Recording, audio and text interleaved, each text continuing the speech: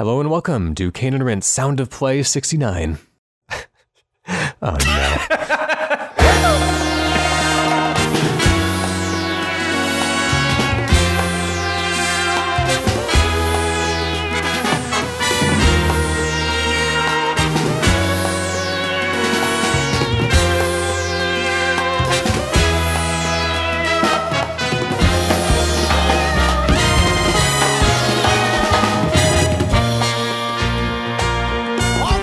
Mr. Sunshine.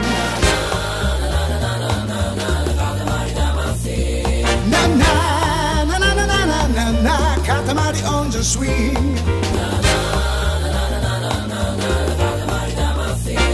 Na na na na na na na na na. Katamari on the swing. 今始まるよ君と僕の未体験アドベンチャー。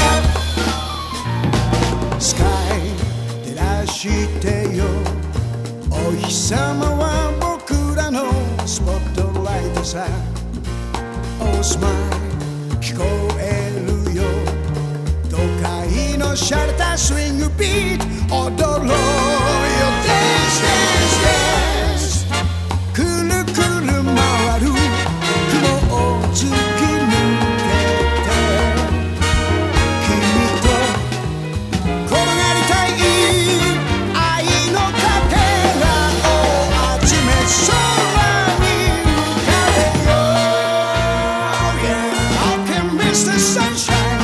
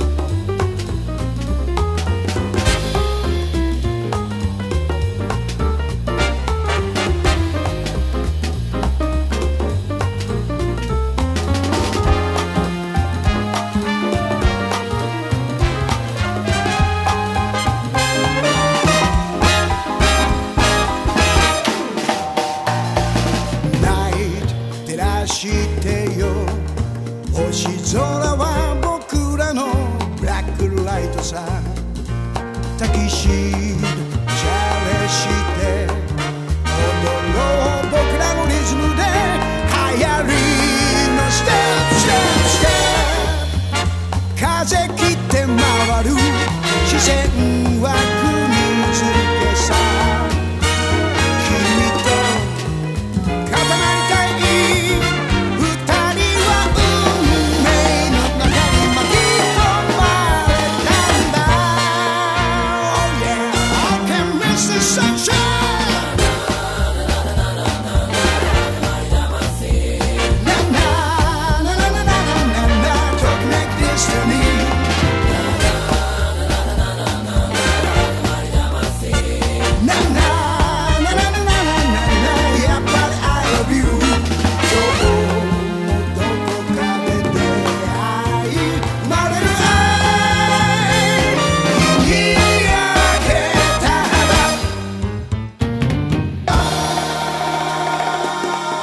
Every Wednesday in Sound of Play, we bring you some of our and your favorite pieces from the many video game soundtracks we've enjoyed over the decades. Joining me, Ryan Heyman, for Sound of Play episode number 69 is Sean Bell. Hello. Hello. Sean, you are bringing us a swinging Katamari track. Do you want to tell us a little bit about the background of that one? I mean, if it was up to me, I think every show, television, podcast, whatever, would start with that song. I remember I never played the original Katamari Damacy because that never came. Wait, it came to America, didn't it? But it never came to Europe. Yeah. So for a lot of us, We Love Katamari was the first Katamari game that we saw, or like we're particularly aware of. Was that a PSP entry? No, this was the second PS2 one. Oh, okay. So Keita Takahashi was still on board at this point. It's always interested me because, like, to me, it was like this incredibly fresh and new thing, and yet to anyone who'd played the original, it was like, it's just like a rehash. It's not as good. It's like, the magic's been lost. But yeah, oh my god! Like when I just first saw this intro sequence, like it came, 2005. This came out and. Felt like a time when, like, there wasn't like an undercurrent of interesting stuff happening on the PS2, but you really had to find it, and it felt like everything was really dominated by, World War II games, Need for Speed, stuff like that. Yeah. So to just find something like this and put it in and hear that music and see the intro was just like, oh, this is something else. This is... That's right. The YouTube link that you've linked to comes with the video that would play on the console, which is a real treat. Yeah. I'd definitely recommend people looking that up, but it's kind of the standard, like what we've come to expect from Katamari cutscenes these days. But just absolutely like that wild, weird Japanese sense of humor, which kind of pervades the entire series, but love that kind of thing. Yeah, it was just a real shock to the system, I think, when you again, just this, like, such a clear statement of, like, even though it in no way relates to, what you do in the game or anything, it's somehow works as like a perfect statement of the attitude that you're going to be dealing with, like, just the way the whole game is put together is sort of really nicely personified, and just how ludicrous this opening song is. So I love it. Yeah, certainly. And since then, at least in the West, the PS2 has kind of become classic over time for having such like havens of budget title inventiveness and Japanese weirdness. And I'm sure the Japanese audiences were well aware of this as it was happening, but I feel like it was kind of like in the time since the PS2 that people really started like discovering a lot of these weird games that they might have like passed up otherwise. And now it's kind of like an honorary second Dreamcast in a way. Yeah. And the fact that this was in Europe, at least, was released by Electronic Arts. They published it here for some reason. I don't know. Like, I think they must have. Like, it's really interesting because the box art in the UK was like, it's like really minimalist. It's just this like crayon drawing, and there's like no. Like, I think it has the name of the game on it, but like, there's no logos on it or anything. Like, there's no EA logo on it.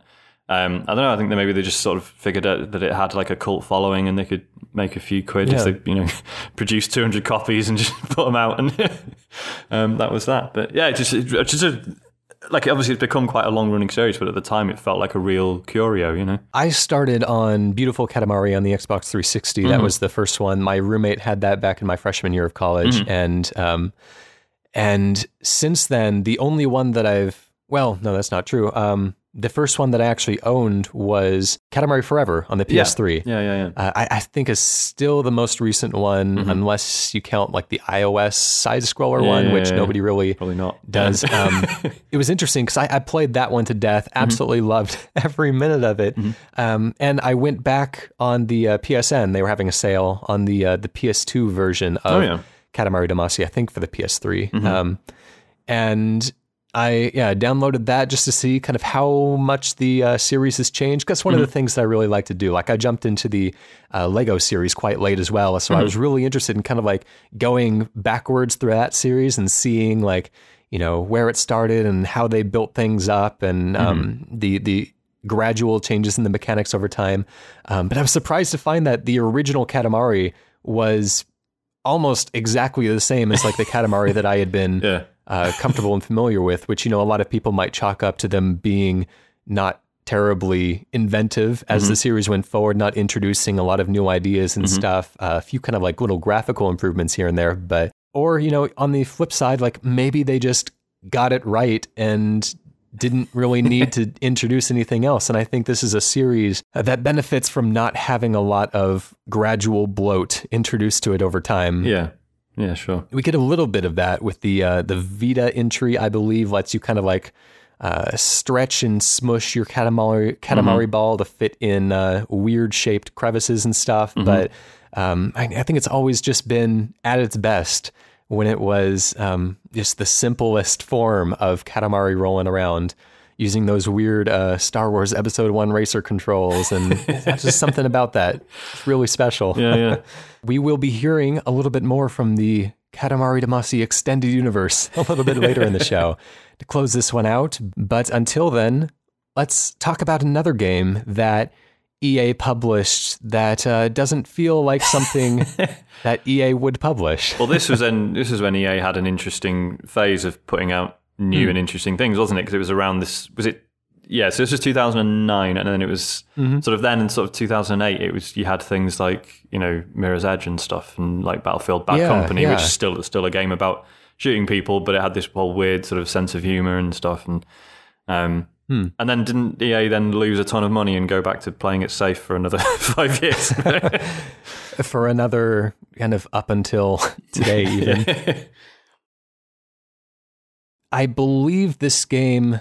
Ooh, and I should have done my research. I should know this off the top of my head, and I've done the research long ago, but I think this one was kind of batted around a few different publishers. I believe Activision started with dropped Activision it at some point. Yeah, Activision dropped it, but then when EA picked it up, Activision tried to sue EA. Is that right? And I remember this because there was a great quote from Tim Schafer just saying like, "Look, everyone, stop shouting at Activision for just trying to sue EA out of the blue. You know, it's like a monkey throwing poo around. It's just how the beast communicates."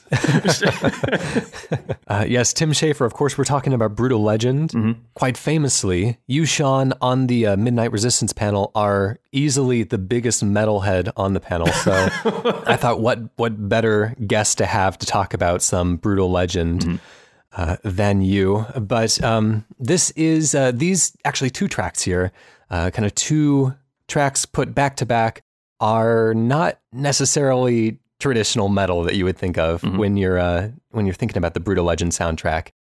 And a couple issues back on Sound of Play 67, Carl Moon and I were talking about, we got off on this tangent when we were introducing another of Peter McConnell's tracks. You know, we were just admiring the incidental composition that goes into Brutal Legend and some of the original soundtrack, which I believe it's fairly minimal when you're just kind of walking around the game overworld, but there are nice little kind of riffs and musical cues that play when you find like points of interest in the world. They're a little like those mounted binocular things that you see in like touristy areas.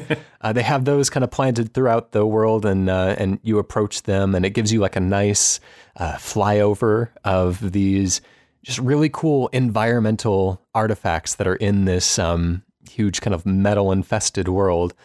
And then it plays these really kind of like slow acoustic guitar sounding, mournful, dark tracks that really set a nice tone for what this world is, without evoking necessarily like the high octane metal that we kind of come to expect of it. They made such a fuss about, all the license stuff that it almost seems kind of unfair, because, I mean, Pete McConnell's a phenomenal composer. Like when you, like everyone knows that all of Tim Schafer's stuff has had good music, and then when you find out it's pretty much all one guy, it's like, everything from Grim Fandango, Monkey Island, all the way through to Broken Age and this, and like the way he turns his hand to so many different styles, and he's amazing. These particular tracks, these are called Raptor's Veld and Spirit of Bladehenge. They remind me of metal album intro tracks in a way. Yeah. How oftentimes metal albums, before they get into the real kind of like kick-ass guitar stuff, they'll have something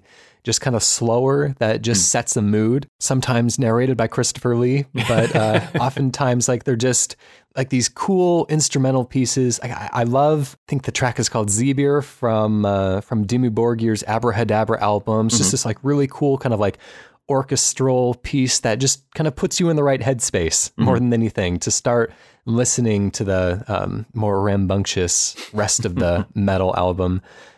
So yeah, that's kind of what these remind me of. But yeah, they're just really wonderful kind of tone pieces for this crazy twisted world. This is Raptor's Veld and the Spirit of Bladehenge by Peter McConnell from Brutal Legend, which you can hear all about in Canorance issue 146.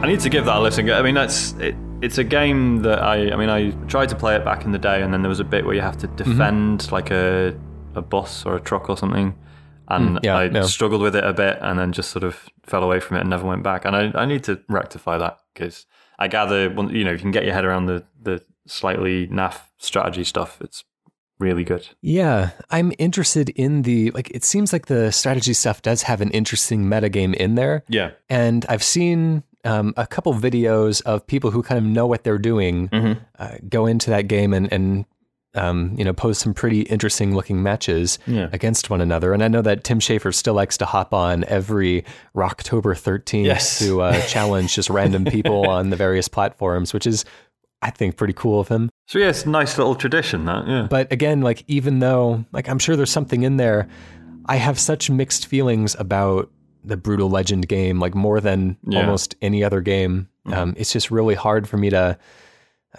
fully get into, and to think that, like, it could have been, like, if they just stuck with the kind of action game that it was built up to be in the demo, at least, then it could have been a God of War, Devil May Cry type of hit, and everybody would have really loved that. But I do appreciate that they kind of like branched out there, went for something different, tried something, even if it wasn't entirely successful. Anyways, we have a request from the forum for our next track here. This comes from Mumra 1983, who says, "I would like to suggest the opening theme for the NES game Solstice. My mum had bought this in the early 90s, and though I found the gameplay itself to be quite difficult, the music was great and is what I remember most when I think of it. The opening starts off like any generic 8-bit tune, but after a few seconds, it completely changes." Absolutely. That's a bit of an understatement. You know, every once in a while, I'm really happy to get requests all the time, and I think that our community has wonderful taste in their tracks and always surprises me with the kind of quality of music that I've completely overlooked over the years. But every once in a while, you can kind of tell like when somebody really likes the song for the song and when they like it because it's associated with good memories, and maybe the song's just like a little, not like as fully featured as other music. Not to be dismissive of their choices, but when I clicked on this for the first time, it starts off very kind of minimal and like super generic for the first few seconds.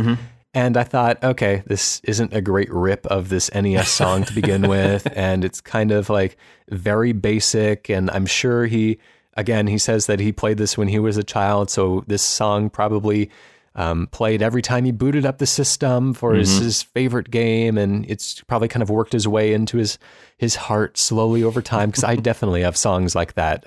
The first level theme from the Godzilla Game Boy game is like terrible carnival music, but I love it. And just because like the place that it's occupied my heart.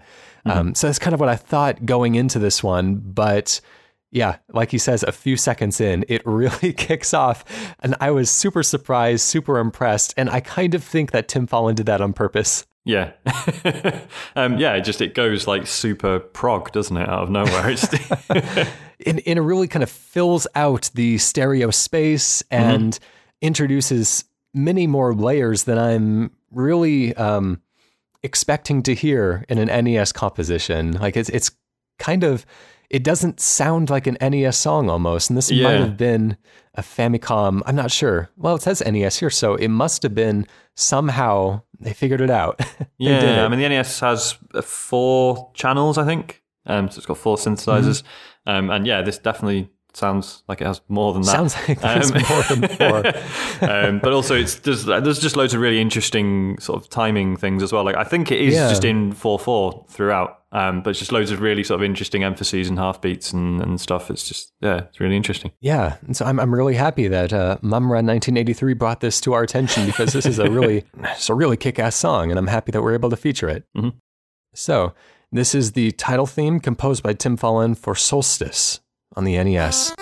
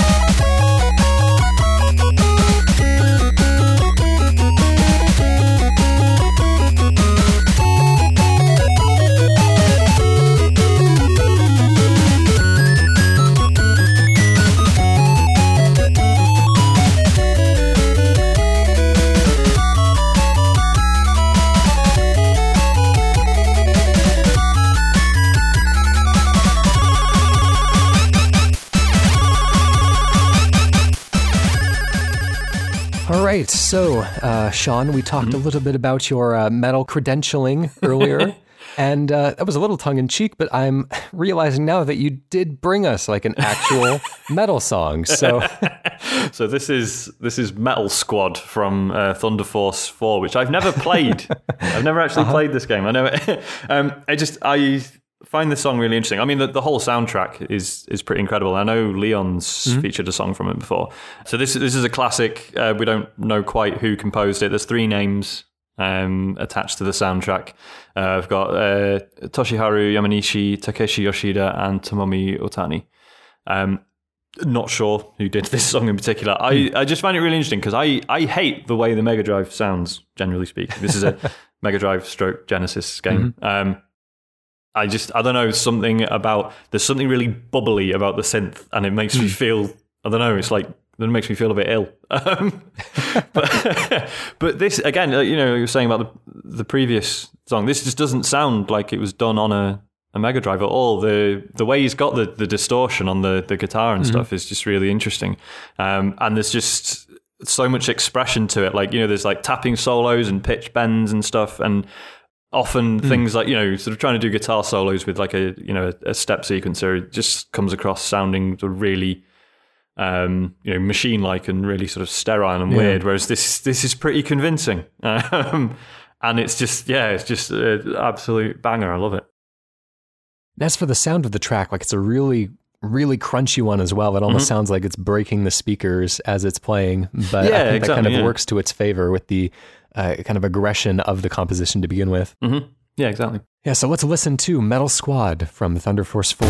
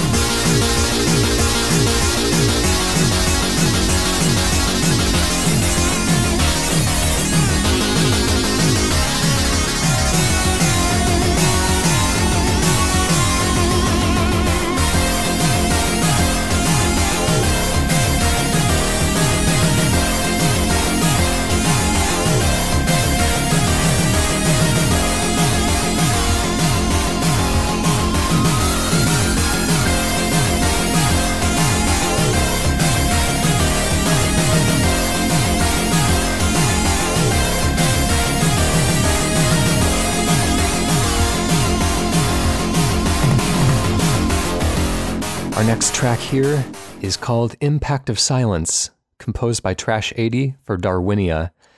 Darwinia is not a game that I have an extensive history with. I have a really weird history with this one, actually. I worked for a little bit back in high school as a QA tester over at Microsoft, Microsoft Game Studios up in Redmond, because it was very close to where I lived, and actually it's probably right across the street from where I work now. I don't remember which building I was in, but I found my way back up to Redmond somehow. But yeah, I just played like a little half-hour bit of Darwinia on the Xbox 360. They were testing at the time. Yeah. And since I've not been back to it, I don't really know what to make of the game, but it's kind of a weird little RTS-like game where you control these little stick figure folks. Do you know anything about, have you played Darwinia before? Or I played, Multiwinia? yes. So I played the original PC release, which in hindsight was a dumb thing to do because, Introversion, obviously they did uplink and that did, stupidly well and everything. And Darwinia, in hindsight, should have been like a downloadable title. But at the time, that framework wasn't really there in the way it is now. So it got put on shelves as a, £35 boxed release. Wow. It's a pretty good game. But it's not worth £35. It's not, it's not like a fully. Certainly back then, it wasn't like a fully fledged. You weren't going to put like 40 hours into it. But so for some reason, I paid full whack for it and like kind of enjoyed it. Could you give like a better sense than I was able to of what it is moment to moment? It is, it is a real time strategy game, isn't it? But it's about you sort of. Does it play like Pikmin? Because it kind of looks like that in a little way. In a sense, it's been a long time since my half-hour play with it. I'm trying to remember. I think what was interesting about it was rather than like, here's your base, here's the enemies. It was like you were making your way across a map, I think, and you sort of, gathering your troops together. Kind of controlling little populations of these stick figure folks. Yeah. The plot was something about this guy who'd made loads of these old computers that never sold and then found that by keeping them all in a warehouse together, they sort of became sentient and started networking with each other. And so he was like this failed computer manufacturer and then suddenly he had this amazing like hive mind. And somehow that becomes an RTS with little stick figure men. This song, I guess the whole soundtrack to this game was composed by Trash 80, who is a fellow named Timothy Lamb. Who lives in San Diego, and he was one of the pioneers of what they call Game Boy music, which is creating actual music using either Game Boys themselves, which he did actually create he developed a fairly cheap tool that you can use to plug a Game Boy into like a synthesizer to use that in the same way that Anamanaguchi does with NESs, I believe. Yeah. Hardware developer in that way. And creates loads of his own music, which most of it is under Creative Commons for free download. And so if you go over to his website, over at trash80.com, there's loads of music there that are all free to download. And I listened to a couple tracks just kind of getting ready for the show, and it's really cool music. Like, it's definitely worth a look if you're into that kind of Game Boy sound. Of course, he embellishes it quite a bit, does a few things that wouldn't have been possible on the Game Boy, but it certainly has that very distinctive tinny speaker sound to it, which I personally like. But this track it's not really the same thing. It doesn't have a Game Boy sound to it. This one is a piano composition for the most part with some kind of electronic elements later on. It's a very kind of slow, kind of mournful piece. And I just find it to be really kind of lovely and pleasant. So yeah, this is, I don't really have that much more to say about it. I think it pretty much speaks for itself, but do go and check out Trash 80 stuff over on his website, because I think it's really interesting and cool. But until then, this is Impact of Silence by Trash 80 from Darwinia.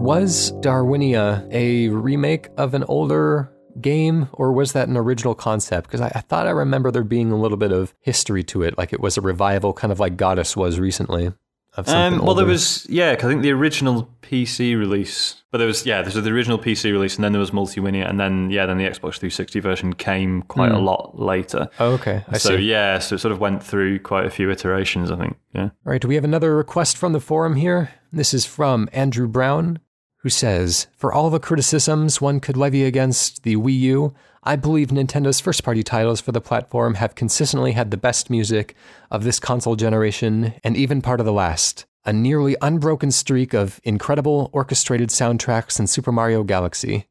Their latest release, Paper Mario Color Splash, continues that tradition, even as all the indications are that it will be the Wii U's swan song of exclusivity.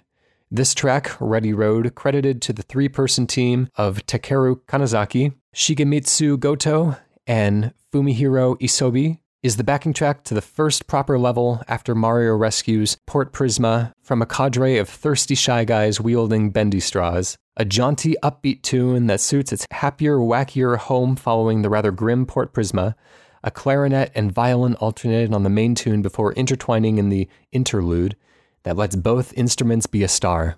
The first three notes of the main tune recall Koji Kondo's legendary ground theme from Super Mario Bros., but wind away into fanciful flights. It's equal parts jazz and bluegrass, sounding both improvised and rehearsed, free and structured. Yes, indeed, this is a really nice track. It's a really pleasant one. This is what I always refer to myself, and I've used this term probably way too much on Sound of Play because it probably doesn't actually mean anything to anybody else.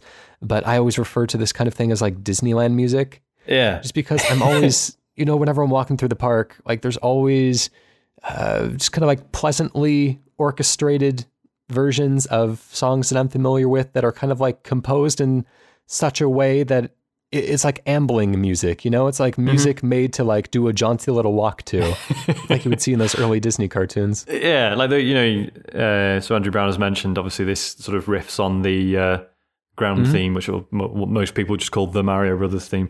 It must be so weird working on something like this and being like, look, there's basically a ton of stuff that already exists, and you can just take bits of that and put it in whatever you're doing, and people will love it.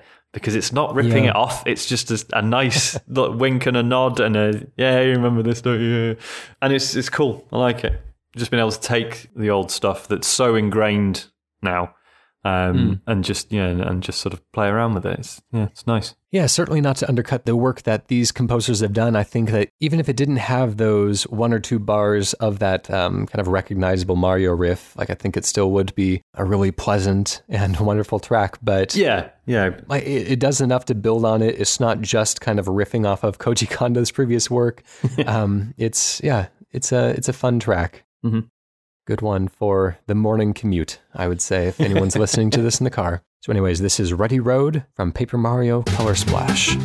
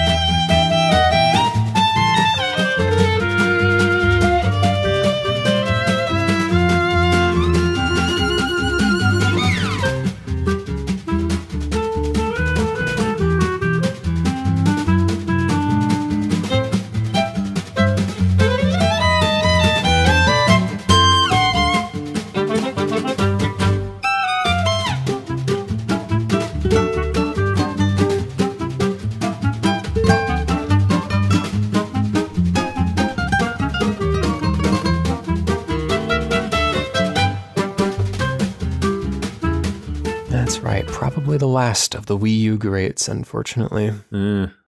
Well, if Zelda That's comes true. out on the Wii U, Yep. if they still bother, they might not. Who knows?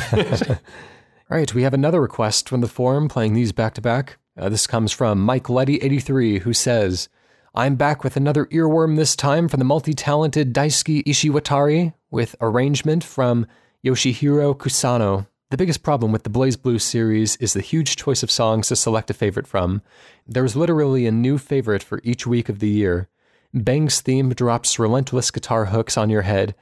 Litchi Fei Ling's theme serenades you whilst taking some lines from the best of Advance Wars before knocking you about the place with what I could probably only describe as thrash jazz. Ooh, interesting. The Rival Battle exclusive tracks take the whole thing to a new level, making it a crime they were made only for a few opportunities in the game.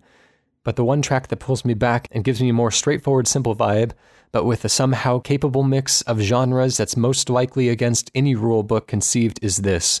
The Road to Hope is a song that I've had stuck in my head. When I think about almost any game I've enjoyed recently and earlier today, I found the simplest expression to describe it. Fun. Absolutely, this song is a big, bold, anthemic guitar piece. It reminds me of like the theme to Top Gun more than anything, just kind of like relentlessly positive and hopeful and big. And have you ever seen the theme to Top Gun music video? No. It's just this guy in his, big hair metal hair and standing with his guitar and his leather shirt open in the middle of this airplane hangar, just playing this loud and proud like you would imagine it being. And it's just so glorious in like how much he knows that the song kicks ass. It's like, it's a good song. But so this is kind of what the feeling that this gives me as well. Yeah, I mean, I know the composer, Daisuke. I know him mainly from... Oh, really? No, I was going to say I know him from the Guilty Gear games. No, I don't know him personally. You don't know him? Okay. No, I know him from the Guilty Gear series, because that's, I mean, basically, like, soundtrack-wise, pretty much identical. Just constant, like, guitar anthems. Like, every song on it is wicked. Just, not just appropriate or this is cool because it reminds me of the game. Like they're just really memorable and enjoyable tunes. Like some of them are quite sort of, some of it's quite harsh, whereas some of it's really sort of quite uplifting and positive. But yeah, really good. Well, the Guilty Gear series, especially, kind of the general aesthetic of that game is built around music in a way. A lot of the characters are musicians themselves, So I'm not as familiar with BlazBlue. I have a couple of the titles on the Vita and stuff like that, but I've not spent a ton of time with it. Although, from what I understand from covering some like local fighting game tournaments here, is that Seattle has a pretty strong BlazBlue circuit. It's kind of one of the things that we, as a region of the United States, are famous for being fans of the anime fighter, or what do they call it? The air dash fighter, I believe is their term for it. I have no idea. I mean, I love watching these sprite-based fighting games just because of the amount of detail that goes into the animations. And, I never get bored watching something like this. But yeah, unfortunately, I've not spent enough time with it to get good. This song is a treat, and I'm happy to hear more from it. Might go and check some of that out. So this is The Road to Hope from BlazBlue Calamity Trigger.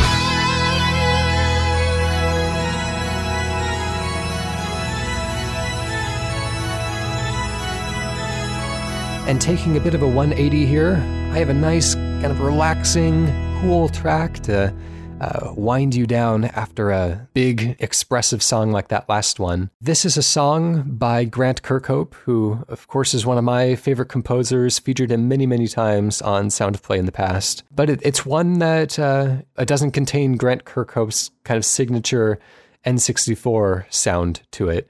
This comes from Viva Pinata, Trouble in Paradise, which we have talked about in Cane and Rinse 143.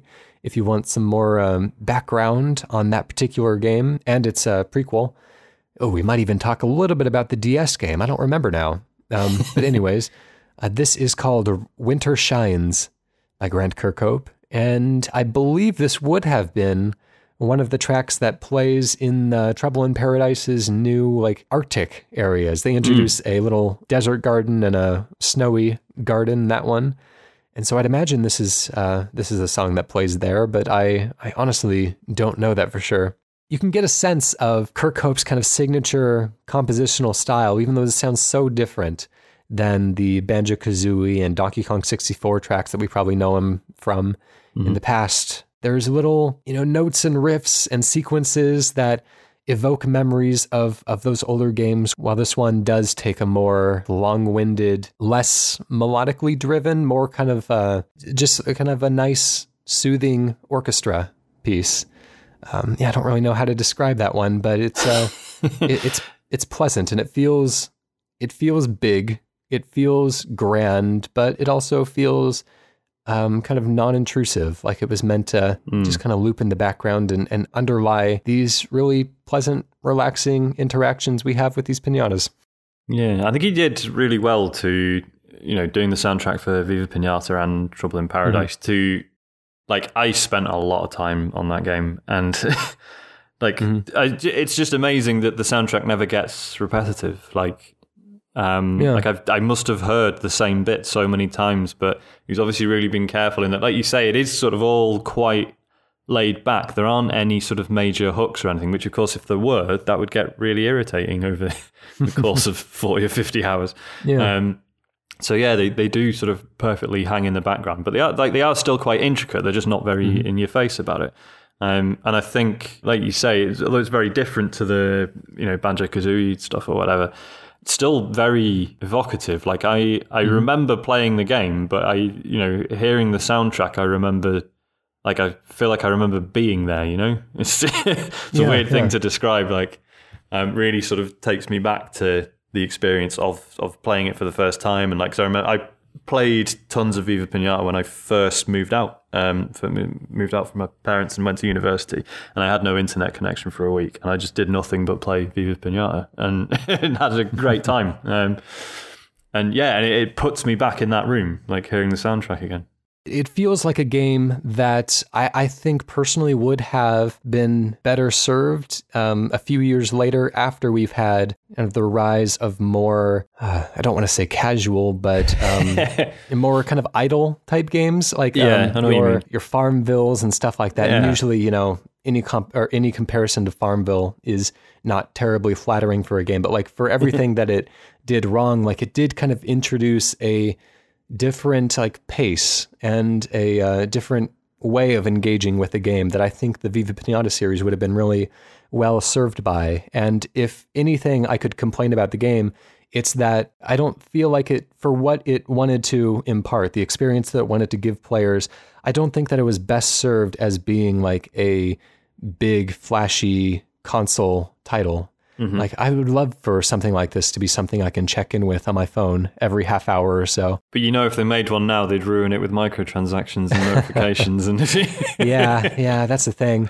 And so, I don't dislike the Viva Pinata games. I think that they're really wonderful, even though it might not be the most elegant way to present that type of game. I think that it's really, that they are really special, and that I'm really happy that they exist the way that they are, because they're such a weird thing that hasn't really existed much before, and probably now that that this type of game has gone in a different direction, won't have an opportunity to exist as they are in the future. And so it's definitely worth kind of looking back on. Let's listen to some Winter Shines from Viva Pinata Trouble in Paradise.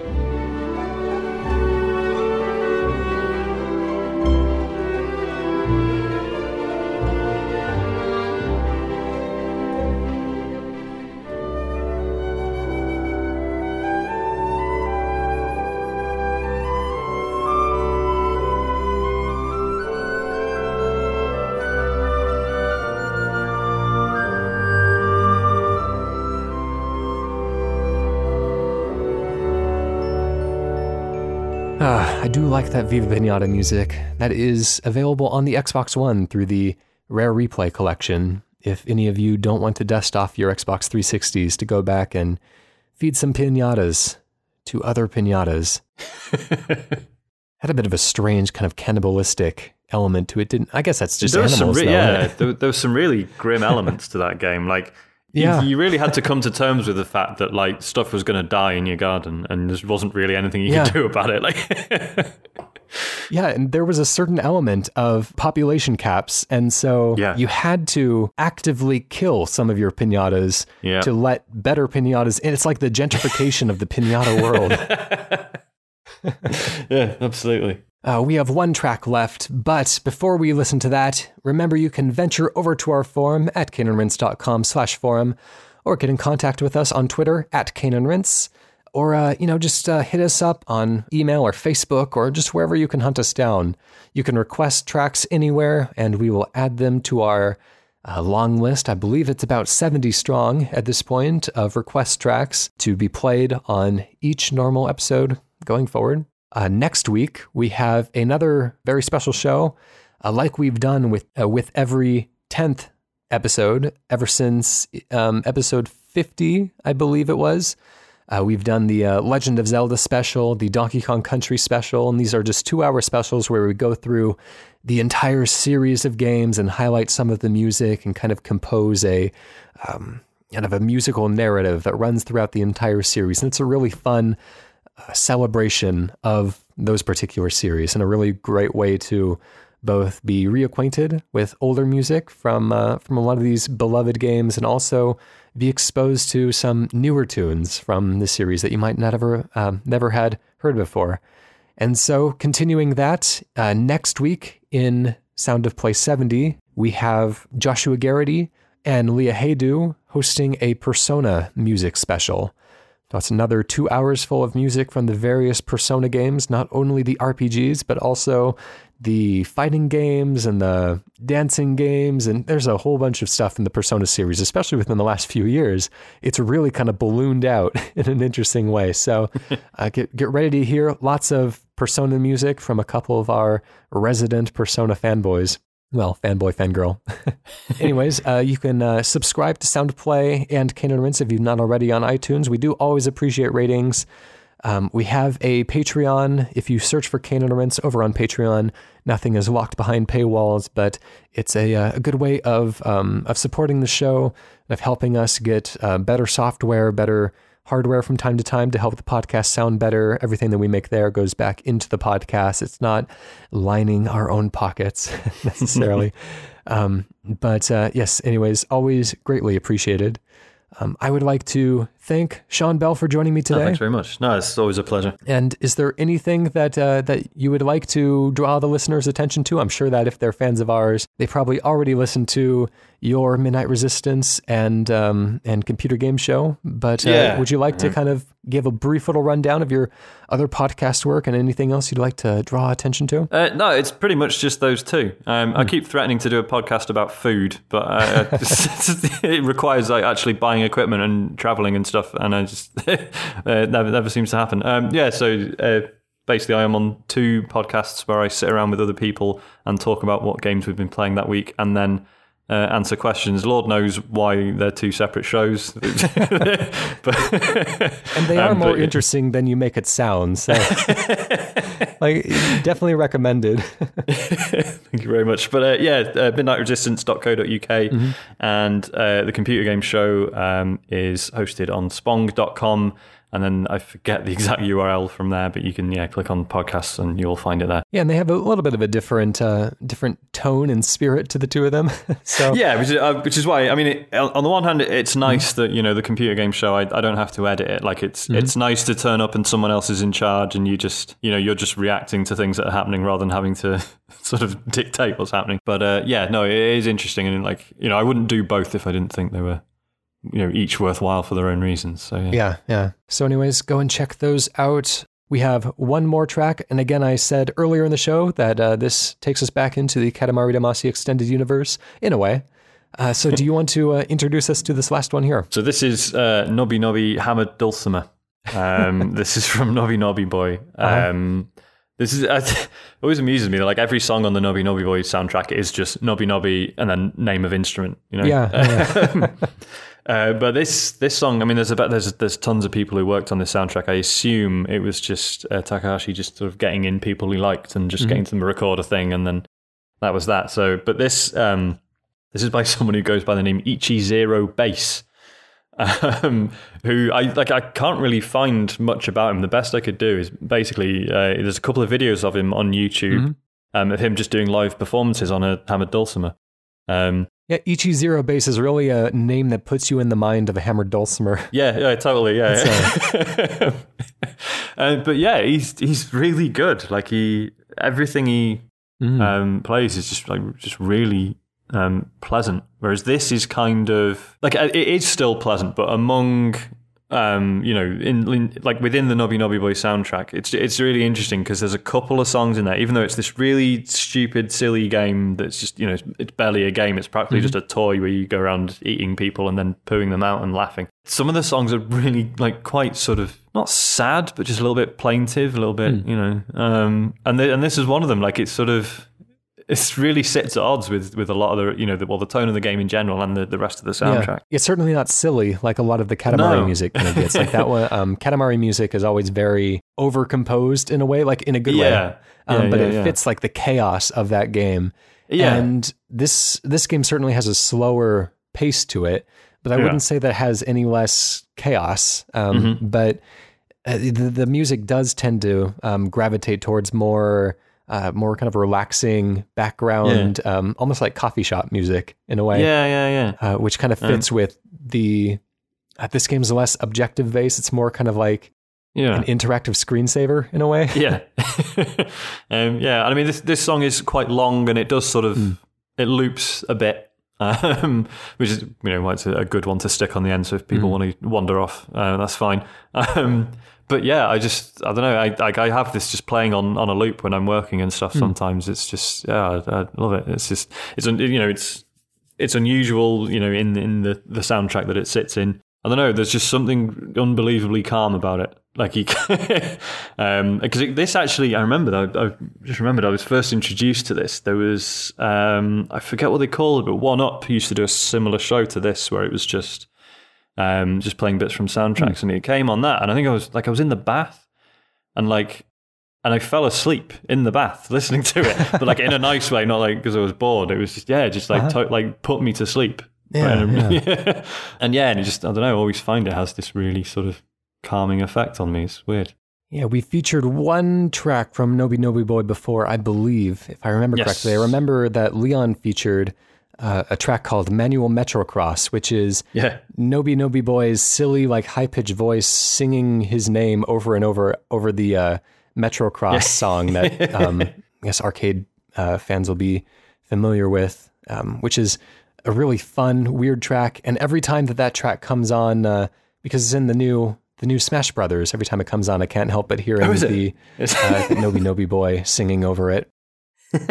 But have you ever had the chance to play or see a hammered dulcimer being played in real life? Not in real life, no. Like I say, I've seen plenty of videos, but yeah, it's a strange instrument. Yeah, my mom picked one up at one point. She was interested in learning. I'm not sure if she actually really got all that into it, but it's an interesting instrument. Just to describe for the listener what it is, it has a very similar sound to a harpsichord because it's essentially doing the exact same thing that a harpsichord is doing.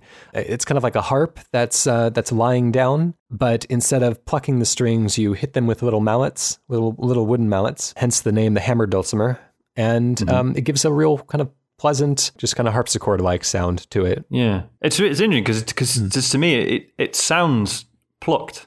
Like I know it isn't. I don't know, there's something about it's really interesting. Yeah, I think you have, I think depending on where on the string you strike it, you can get either like a really kind of like a legato sound to it or a more kind of like quick pizzicato little hit to it. Probably just depending on like how close to the bridge the piece sits. But yeah, it's a pleasant instrument. I think it's mostly associated with... Yeah, just like folk music, basically. Yeah, it's sort of a... Because I think it is an English instrument, isn't it? I originally thought it was sort of mainly associated with sort of Irish folk music, but no, apparently it is predominantly English. But yeah, I mean, they're not easy to find here, never mind in Japan. So how Ichi Zero Bass like came to decide that this was his instrument, I have no idea. But yeah, so this is a hammered dulcimer master, Ichi Zero Bass, playing Nobi Nobi hammered dulcimer from Nobi Nobi Boy. And we will see you next week for our Grand Persona special.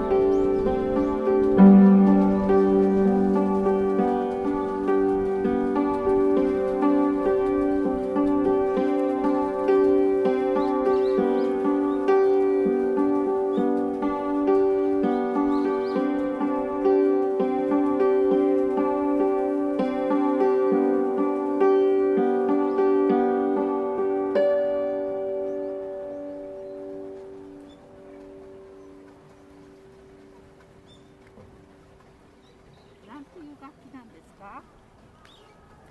なんていう楽器なんですか？いい音色ですね。